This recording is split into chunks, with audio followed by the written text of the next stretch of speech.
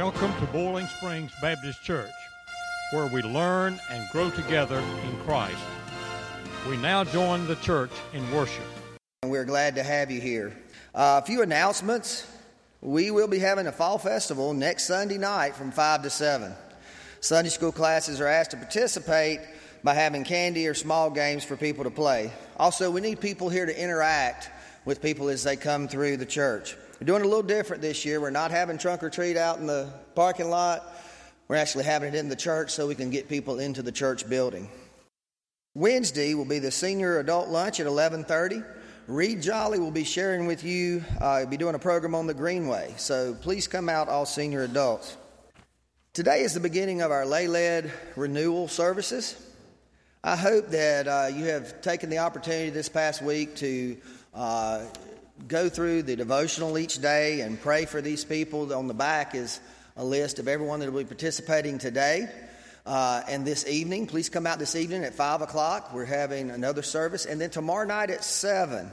And each one of these people will be sharing with you different things about their lives, whether it's something they're going through, but it's about their faith journey.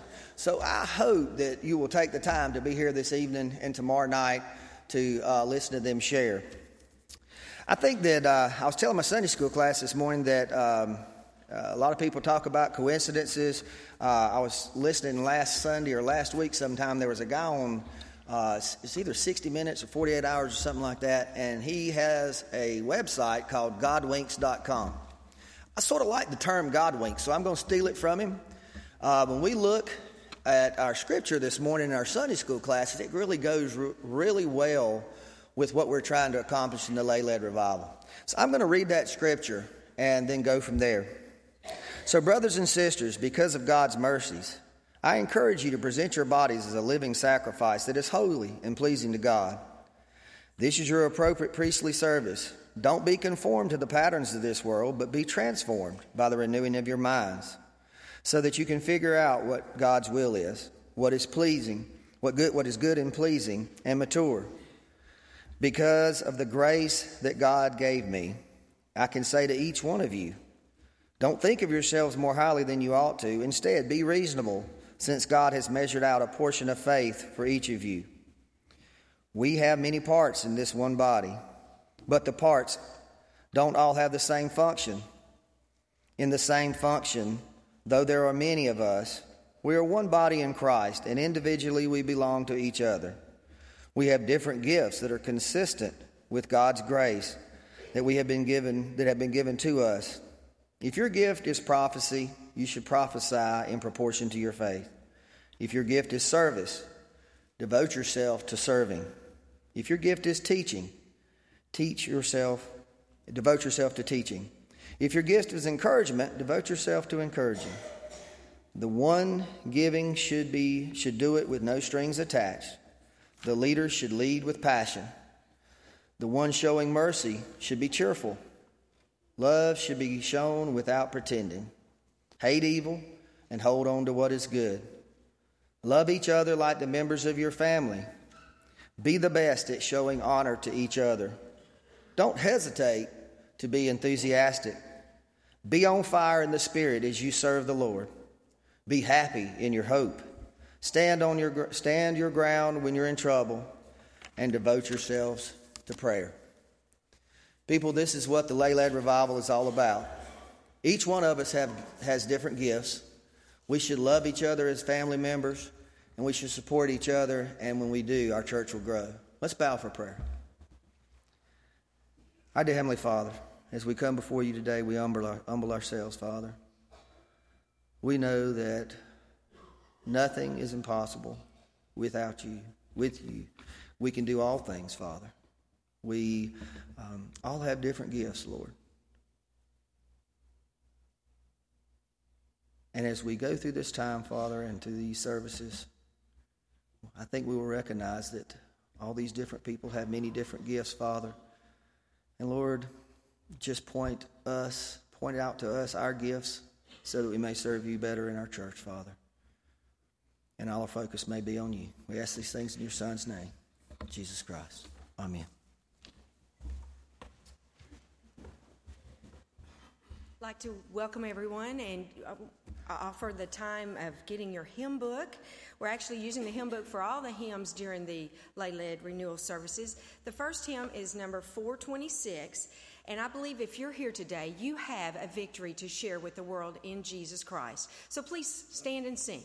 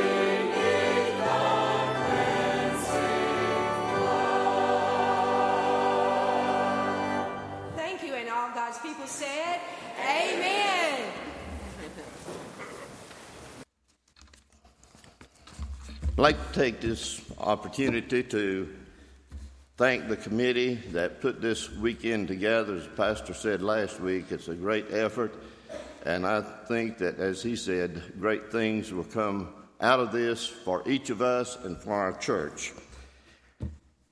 I want to thank you for the opportunity to share this mission moment about God's work at the Baptist Children's Homes of North Carolina.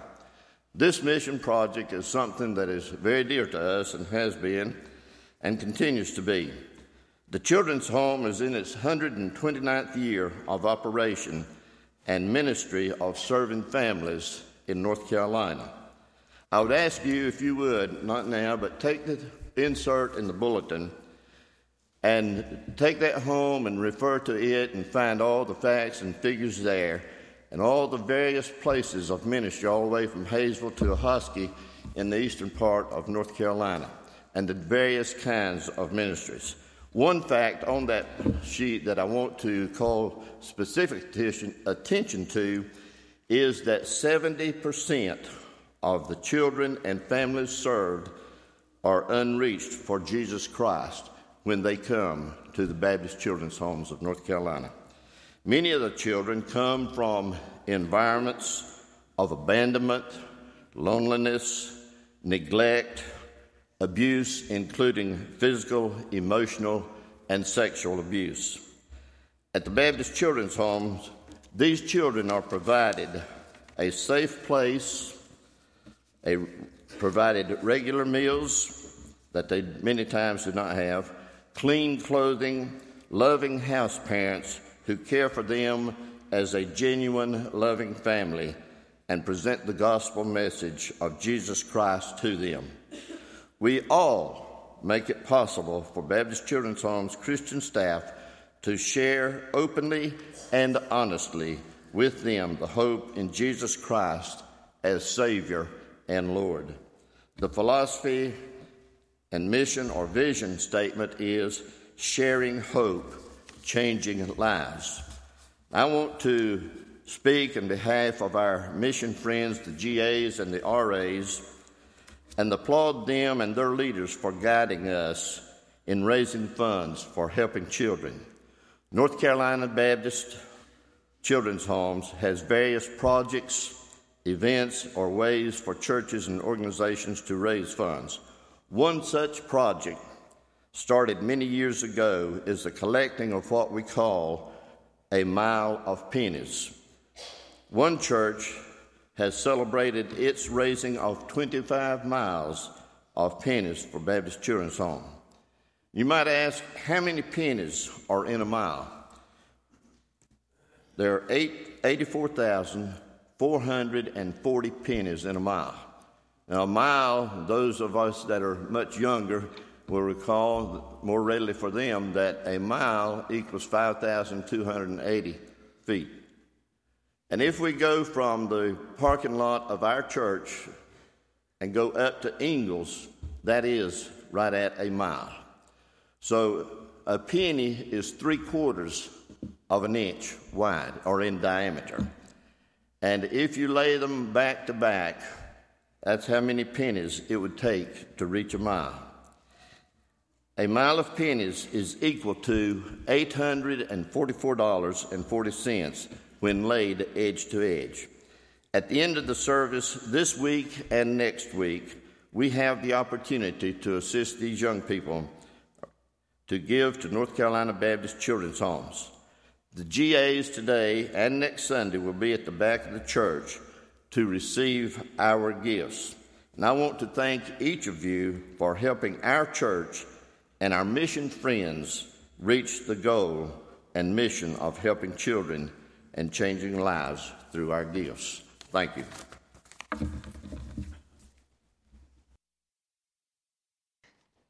Good morning, boys and girls. Who is the only person that lived on earth without sin? Does anyone know? Jesus Christ. That is correct. All of us, even though we are Christians, we commit sin and are sinners. Today, tonight, and tomorrow night, we are having a renewal service at our church. Does anyone know what renew means?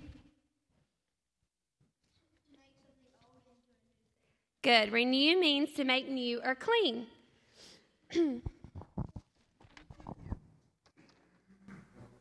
Which of these shirts looks better?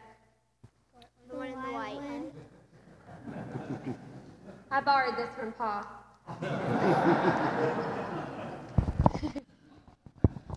This is a dirty shirt. This is like our hearts when we are full of sin. This is a clean shirt. This is like our heart when we ask God to forgive us of our sins. So how can we renew our hearts and clean them of sin? Any ideas? What can we do as Christians? Help our whole country. We can pray and study God's word and ask God for forgiveness of our sins. Would anyone like to pray for us this morning? Okay. I'll give you the microphone. Okay, dear God, thank you for this day, and so far it's been a really great day, and hope we have one kind of like this tomorrow. Good day. In Jesus' name we pray. Amen.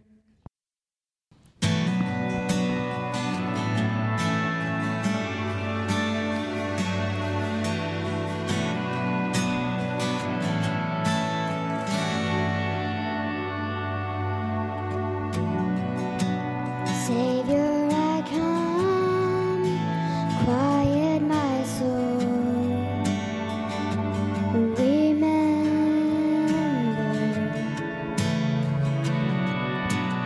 Redemption till where your blood was spilled for my ransom. Oh, and everything I once held dear, I count it all as lost.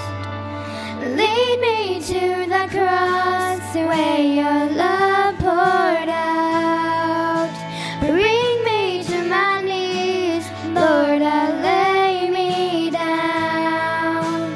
Rid me of myself, I belong to you. Oh, lead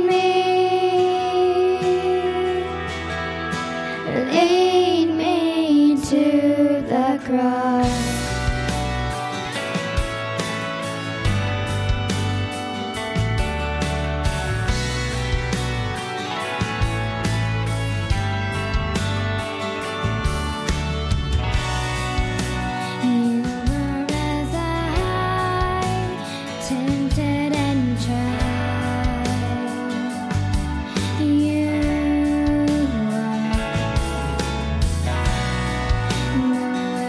Came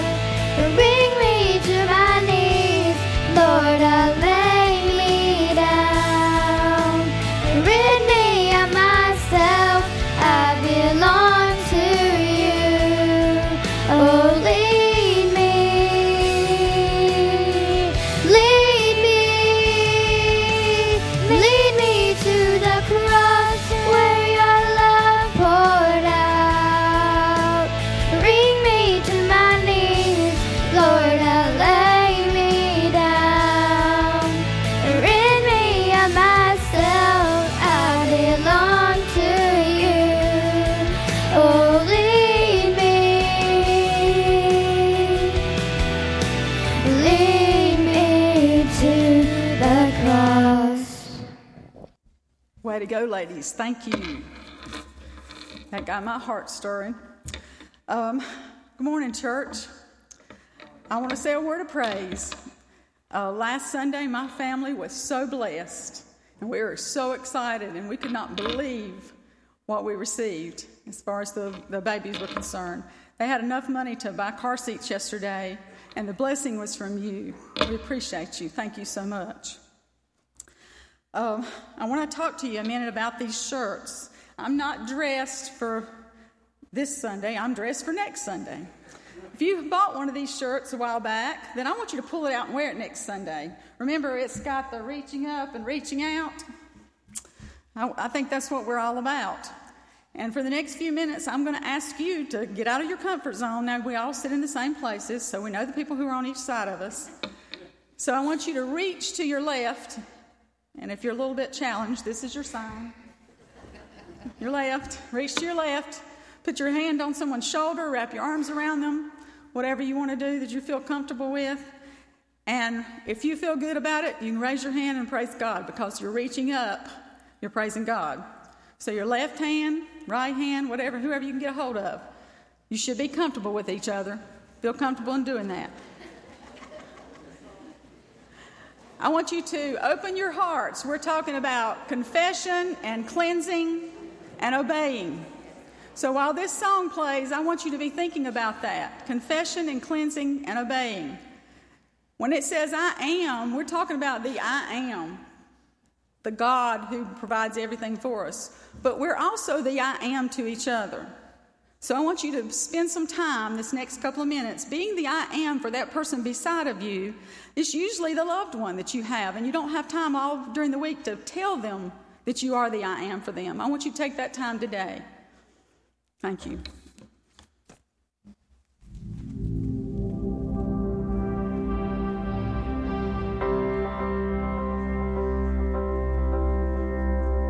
There's no space that His love can't reach.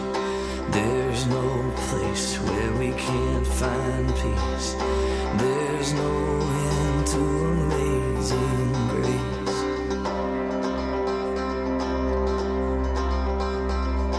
Take me in with your arms spread wide. Take me in like an orphan child. Never let go, never leave my side. I am holding on to you.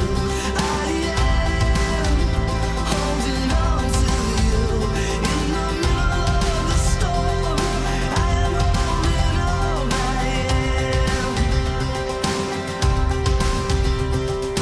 Love like this, oh my God, to find. I am overwhelmed, what a joy divine.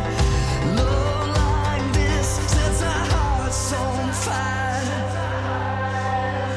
I am holding on to you. I am holding on to you. In the middle of the storm, I am holding on. I am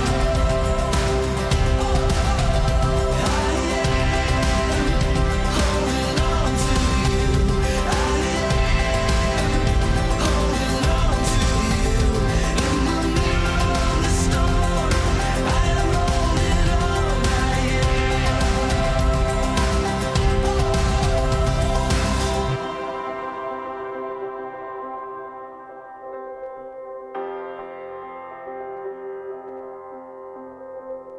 This is my resurrection song.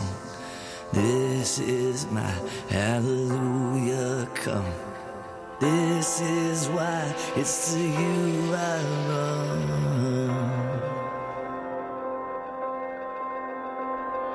This is my resurrection song. This is my hallelujah come. This is why it's to you I run. There's no space that His love can't reach. There's no place where we can't find peace. There's no end to amazing grace.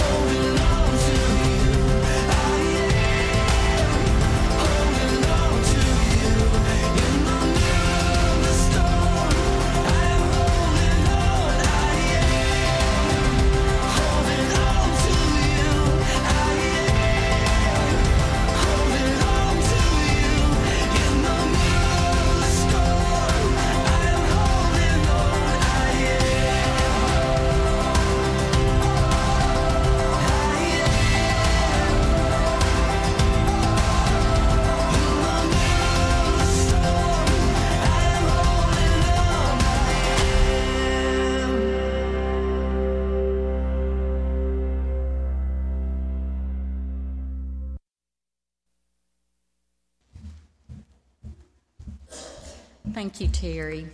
She was singing that song to me right beside me, and I am holding on through the storm. I have had lots of storms. I was asked to share a scripture this morning that I like and tell you why I like this. There are lots of scriptures that I like, but this one sort of jumped out to me. I'm reading from the Life Application Bible, 2 Corinthians 4:6. For God, who said, "Let light shine out of darkness," made his light shine in our hearts to give us the light of the knowledge of the glory of God in the face of Christ. A lot of you probably don't remember this, when you've read your Bible, but this one jumped out at me.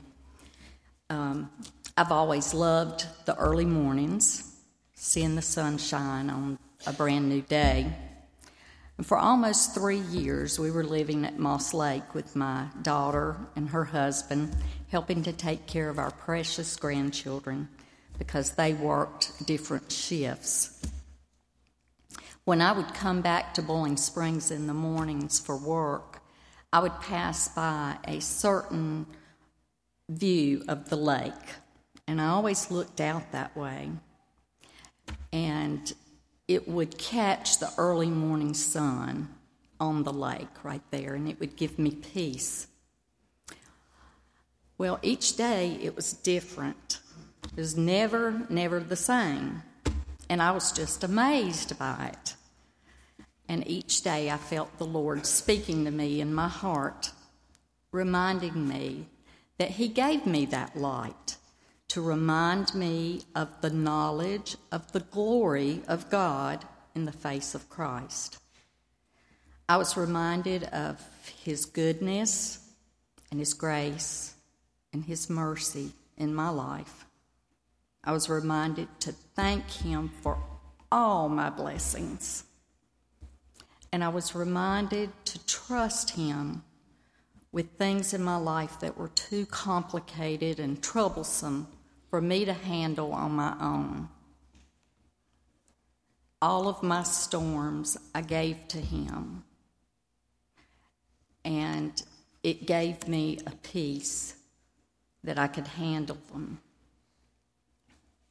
I'm so glad that I had those almost 3 years of those reminders.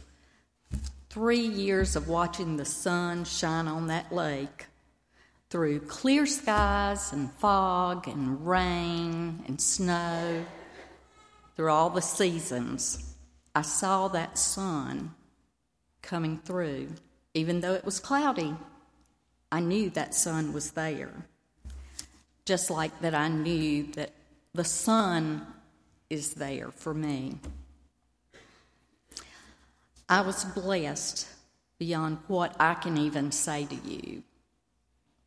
Earlier this year, I felt that those years prepared me to face the very real possibility of the end of my earthly life.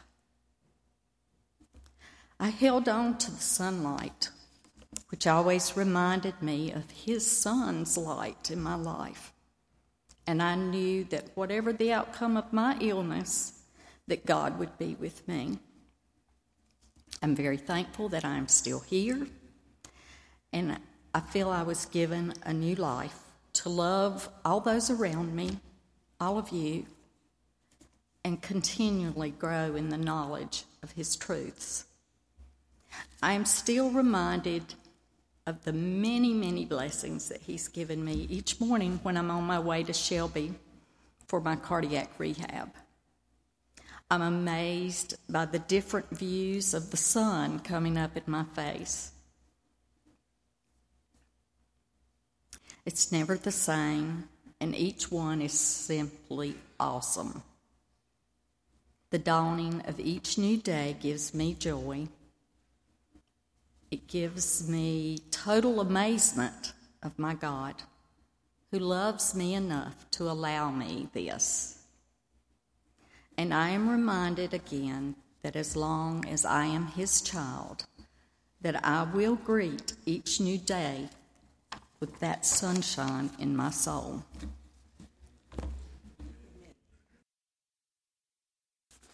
You know those cartoons,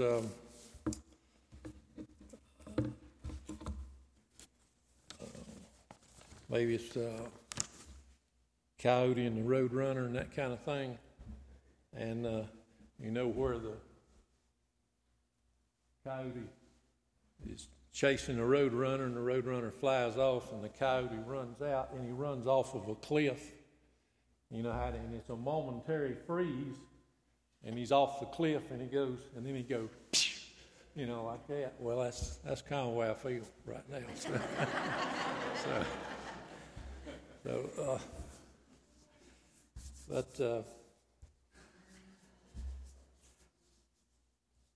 I was saved when I was 8 years old. Just a kid, and it was I think it was in the summertime of 1954, and somewhere along in there, and we lived in the Elizabeth Church community, and Dr. Zeno Wall was our preacher. Wonderful man. And he preached, and of course my mom and dad I lived in a Christian home, and they were wonderful Christian people. Older folks, by the way. It was like growing up with your grandparents. My mother was 42, and my daddy was a little bit older when I was born. So both of them basically had a complete career before they ever got married. And then I came along, had one brother, and wonderful Christian home, and my daddy set me down beside the space heater and taught me the books of the Bible, and I remember that, and I got a lot of fond memories of that. So I knew about Jesus, and I was my folks witnessed to me in the home, and then Dr. Wall, he issued an invitation, and I had not discussed this with my parents.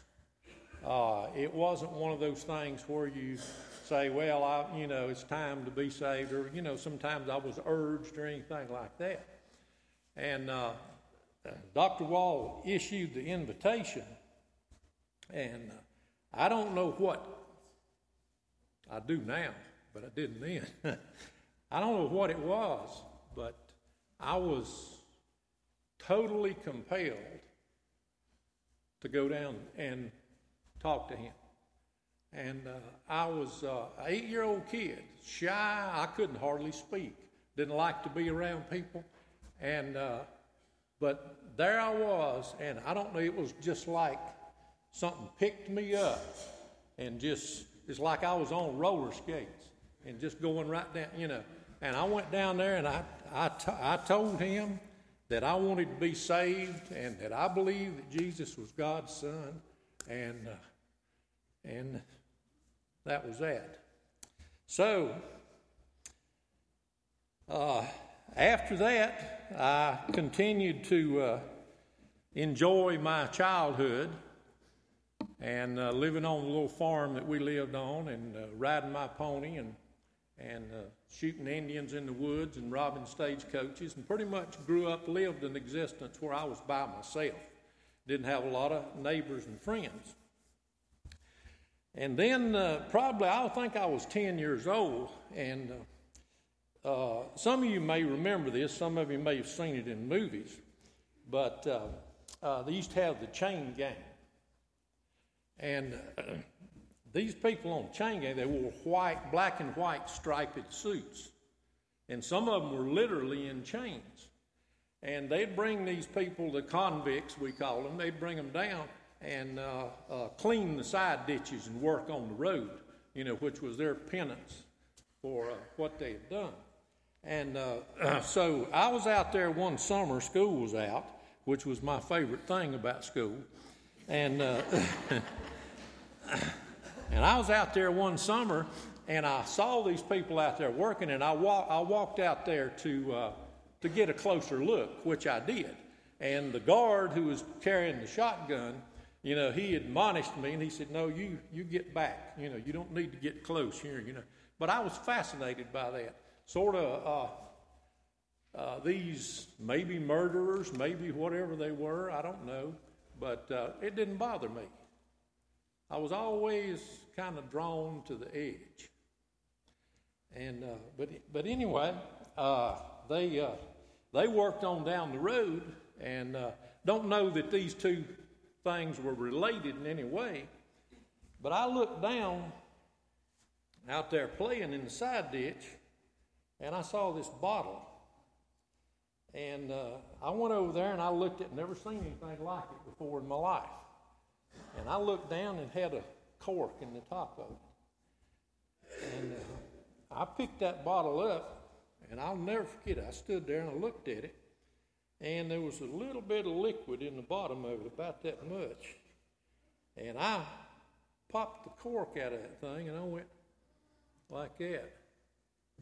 And I thought, that's interesting. That's interesting.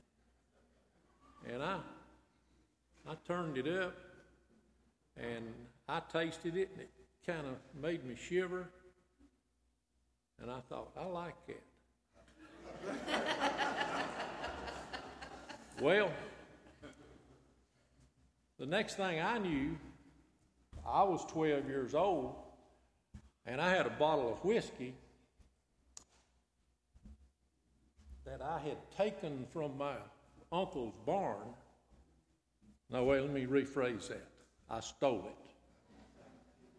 I stole it from my uncle's barn. And I had a string tied to the top of it. And there was a place in my room after we finally got central air, heat in the house. And there was a crack between the air duct in the wall, and I'd slide that down in that crack. And I had the little string there where I could pull it out, and my parents wouldn't know about it. And I guess they did know about it. I'm not sure to this day. But they soon knew about other things. And so that was the beginning of things I'm not going to tell you about.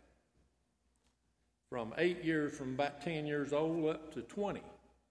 And I'm grateful that I'm not in prison. And I'm grateful for God's grace in my life. And I'm grateful to Sherry because she helped save me from myself. But here's what happened now. After that, see, I got saved when I was 8 years old. And all this while, I'm questioning all that. I'm saying, well, am I really saved? What's wrong with me? Am I this? I'm not acting that way. I'm doing this and I'm doing it. Why do I do the things I do?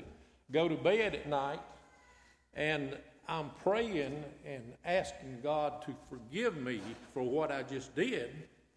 And then I'm praying and asking God to forgive me again for what I just did. And then I'm praying and saying, I did it again, I did it again, I did it. And just on and on. And it's like driving me nuts. Like, well, maybe I'm not saved. Maybe there's something wrong with me. As I got a little older, in working and going to college, had a couple of friends, grown men. And we would talk about church. We'd talk about things like that. I had it down pat. I knew how to do that. And both of these men questioned my salvation as I talked to them. One of them said, "Oh no, you're not saved. You're number one. You were too young to know what you were doing. There's no way you could know what you were doing at that age. You weren't at the age of accountability." And then the other one that talked to me was very similar. And as a matter of fact, I won't call this. Both of them were preachers, by the way. And I won't call this other one's name, but he was so burdened for me that he would talk to me and he would call me. He came to my house about 10 o'clock one night.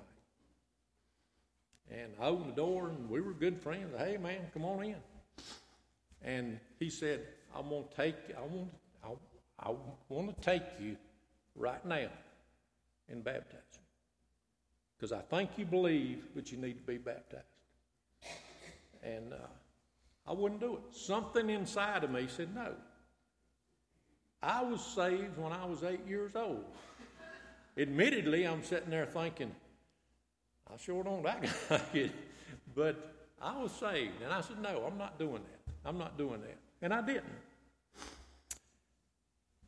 And so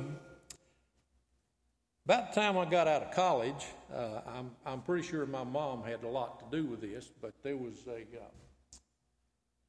whole bunch of people, they were coming and to visit me, to get me back in church. And here they'd come, one after the other. And they did. I finally went, and matter of fact, it wasn't long after they started teaching the Sunday school class. Now, wasn't that something, I can tell you right now, the only person that learned anything in that class was me. And but that's when I began to understand some of my struggle. The inner man, outer man struggle that Paul talks about. And that's when I began to have a real identity with Paul as I read and began to dive a little deeper into some of what he said about his struggle. And I'm thankful for that, because I'm not sure, there's lots of stories in the Bible about struggles, in different people, but I'm not sure there's one exactly like Paul's where he just lays himself out and says, what I want to do, what I know to do, I know the right thing, and I know what I should be doing. I'm well instructed and all that, but don't do it. And what I want to do, I don't do. And yet, at the same time, he says, my inner man, my mind and my inner man, I serve God. So, I'm still to this day fascinated and wanting to know more about Paul, but the concepts that Paul talked about there really became appealing to me. And I'm a little long-winded here. I know it, and I'm sorry, because I'm gonna jump ahead. Let me read you a little bit about what things that grabbed me with Paul. This is in the 4th chapter of Romans, starting in verse 3. And Paul said, he's talking about salvation, and here he's particularly talking about Abraham. And you know how people do that? You know how people talk? They say, well, how did people get saved? How did somebody get saved before grace? How did somebody get saved before? We all do that. We play all these games, and we talk about, I guess, working out our salvation, maybe, such as Paul talks about. But anyway, Paul says, for what saith the Scripture about Abraham believed God, and it was counted unto him as righteousness. Well, I tried to dig a little deeper in that, and maybe I need a little help with it. You know what I came up, what some of the commentaries said? Abraham lived before grace. He was not offered the covenant of grace like we. Abraham lived before grace, but he believed. He believed, and his faith was all that was necessary. Was all that was necessary, and it was counted to him as righteousness. Righteousness, as though he were a perfect man, as though he had never sinned. And then Paul says, now to him that worketh is the reward not reckoned of grace, but of debt. Now, when he talks about work right there, I don't know if some people might think he's talking about good deed. He's talking about working to keep the law. And I struggled with that for a long time. Oh, if you was a Christian, you wouldn't be doing this. And Paul says, now to him that worketh is the reward not reckoned of grace, but of debt. What he's saying there is that if you can do anything to be saved, besides have faith and believe, if you can do anything, then you have indebted God to you. Now, I don't think we can do that, but that's what he's saying. Is it grace? Is it a gift? If it's a gift, it's free. If it's not a gift, there's something you can do to get the gift. And he makes that very clear. And so, all of my shenanigans and the 8-year-old boy trying to get saved, I'm thinking maybe it was something I needed to do, something I didn't know. I should have done something. Was believing not enough to be saved? And the Holy Spirit showed me, and thank goodness for the message from Paul, that yes, believing was enough for me. Believing is enough to be saved. I made the mistake of doing something that, but we learn by our mistakes, hopefully. Made the mistake of doing something that in Colossians, the 2nd chapter. And here, Paul says in verse 8, beware lest any man spoil you through philosophy, vain deceit, and after the traditions of men, or the rudiments of the world. And when I read that, I thought, no, there's nothing to be added to grace and faith. People want to do it, though. They want to come up with all these little things, and there's nothing to be added. So I made a long journey, made a big circle. I'm still running around in circles, but I made a big circle, and I finally got back to that 8-year-old kid. And I realized he did it right the first time. Thank you.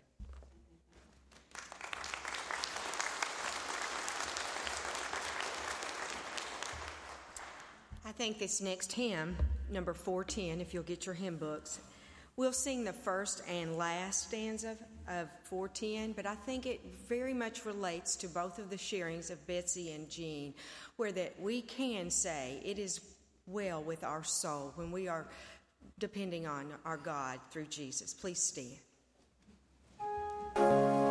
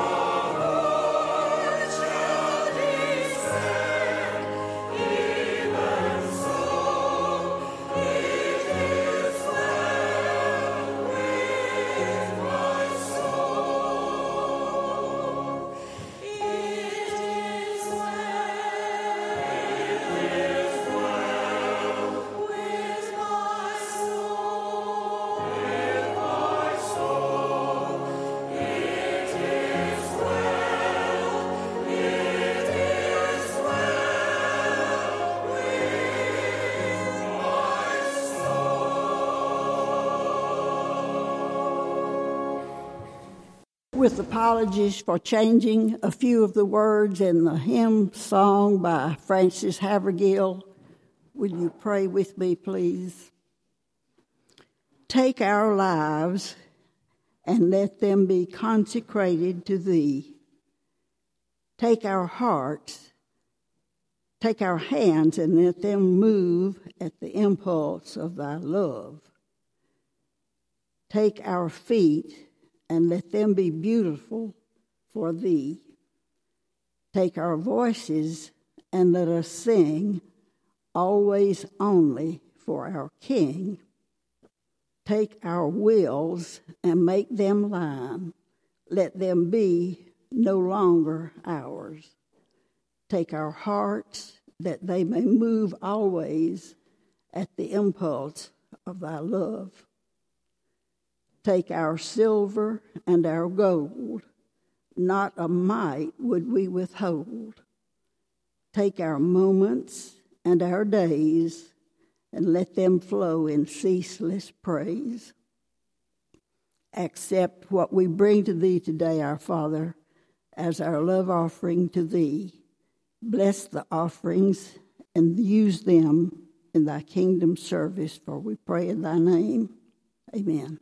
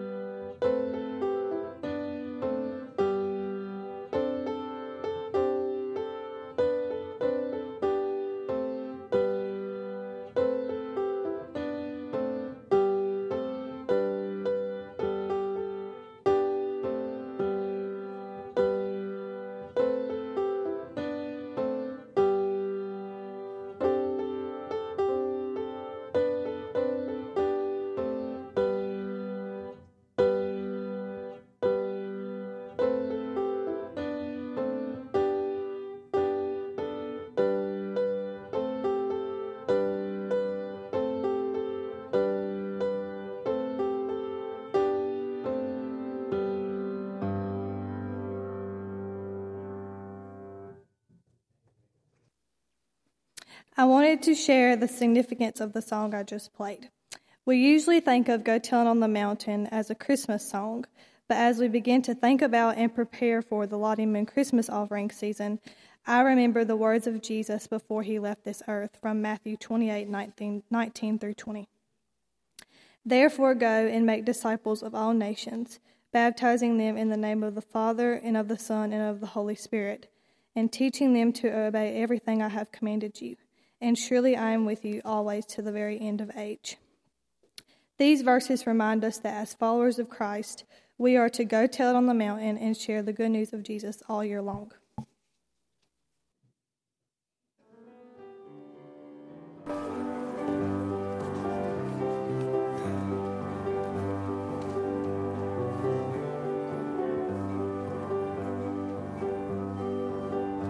Oh, they tell me of a home far beyond the skies. Oh, they tell me of a home far away.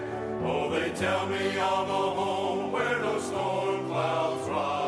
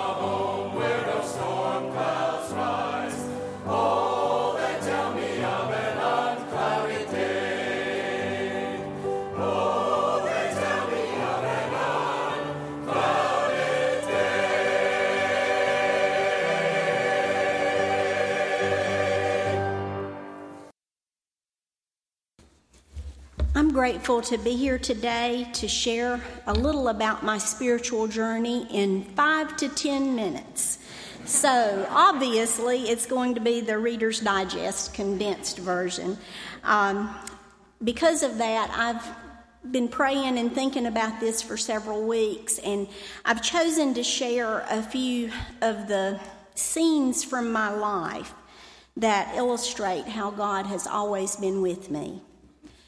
First, in 1961, I was born into a Christian home with the most loving and supportive parents that anyone could ever hope to have. I was taught to pray, to attend church, to put the needs of others before the needs of myself, and to do all I could to help meet those needs.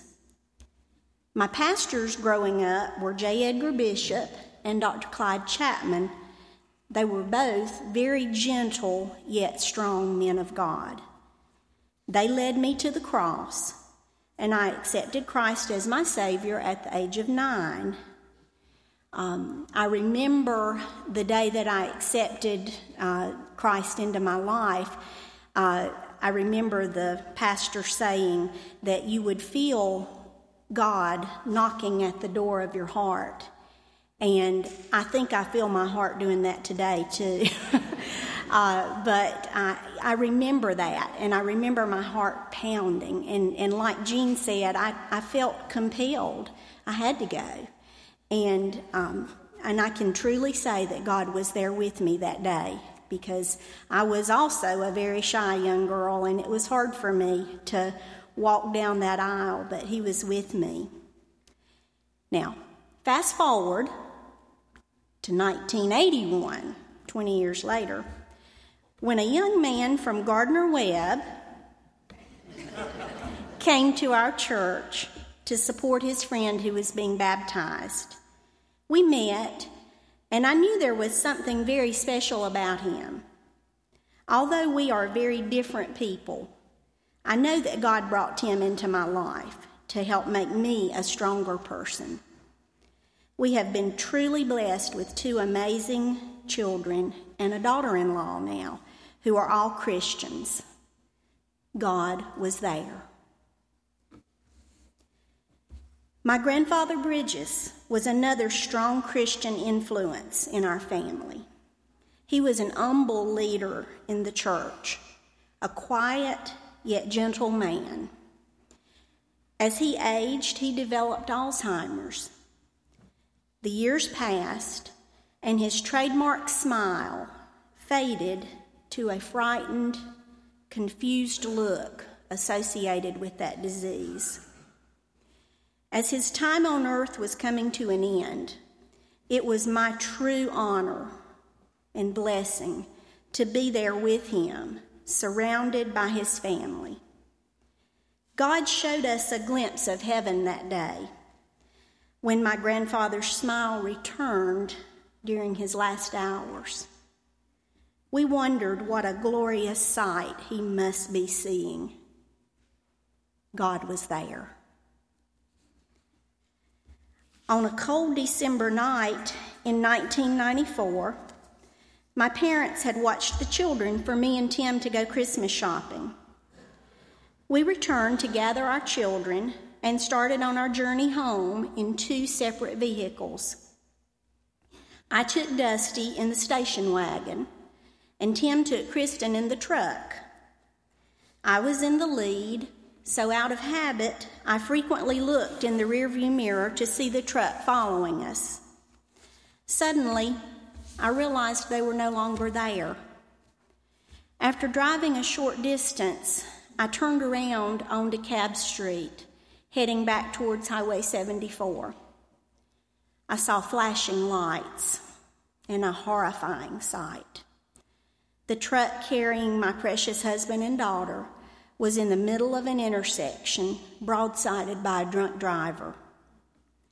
I pulled into a service station parking lot. Dusty was asleep in the car. I was disoriented, frightened, confused. I looked up, and there was a young man that I knew. He graciously watched Dusty for me so I could run to check on Tim and Kristen. I was crying and shaking when I saw the mangled truck. The drunk driver had hit the passenger side, but God was there protecting my family. At the time, Jim Richardson was our pastor, and he beat us to the emergency room, just so you know. I don't know how he did that, but he did. Both Tim and Kristen were physically okay. Praise be to God. The next day, we went to see that truck. It was destroyed, both in front of and behind where our baby girl was sitting in her car seat. God was there. I am so very thankful that God called me into public education, because that was not what my thoughts were. I was a 4-year business major from UNC Charlotte. Gail Hamrick has a pretty similar story she could share, except from Chapel Hill. But I'm very glad that God called me into teaching. What a mission field this is. I have enjoyed working with young people for over 30 years now, 28 of those at Crest High School. Although they are all special in their own way, there are some students who just hold a special place in our hearts. One of those for me was a young man named Matt. He was a student in my geometry class in room 310. He sat in the back corner of my room, always smiling, curious, and a friend to everyone. He talked to me quite frequently about the teaching profession. He told me of his dreams to teach math and to coach. I always thought of Matt as a big old teddy bear. He was a lineman on the varsity football team, strong as a bull, but so very sensitive. Every day as he left school, he would come by my room, smile, and say, "See you tomorrow." One evening, soon after Matt's 16th birthday, our phone rang. It was after midnight. On the other end of the line was a friend of mine telling me that Matt had been killed in a car accident. I couldn't believe it. The empty chair in that classroom was almost unbearable. But God was there, comforting the students, giving them the opportunity to grieve, to ask questions. Tim and I are embarking on a new and exciting journey in June of 2015, in case you haven't heard. This journey is called retirement. We are both so thankful to God for the opportunities He has given us to work with young people, to help them grow and achieve, to provide Christian influence in the public schools. As we leave the familiar workplaces of Crest High School and Shelby Middle School, we will miss our dear friends and co-workers and the students, but we look forward to seeing what God has in store for us. New opportunities to grow, to minister, to enjoy each other and our families. Although we do not know what the future holds, we know that God is already there. I'd like to read one of my favorite verses, Jeremiah 29:11. We have this hanging on a little plaque in our bathroom, so I see it every day. For I know the plans I have for you, declares the Lord. Plans to prosper you and to not harm you. Plans to give you hope and a future. Thank you.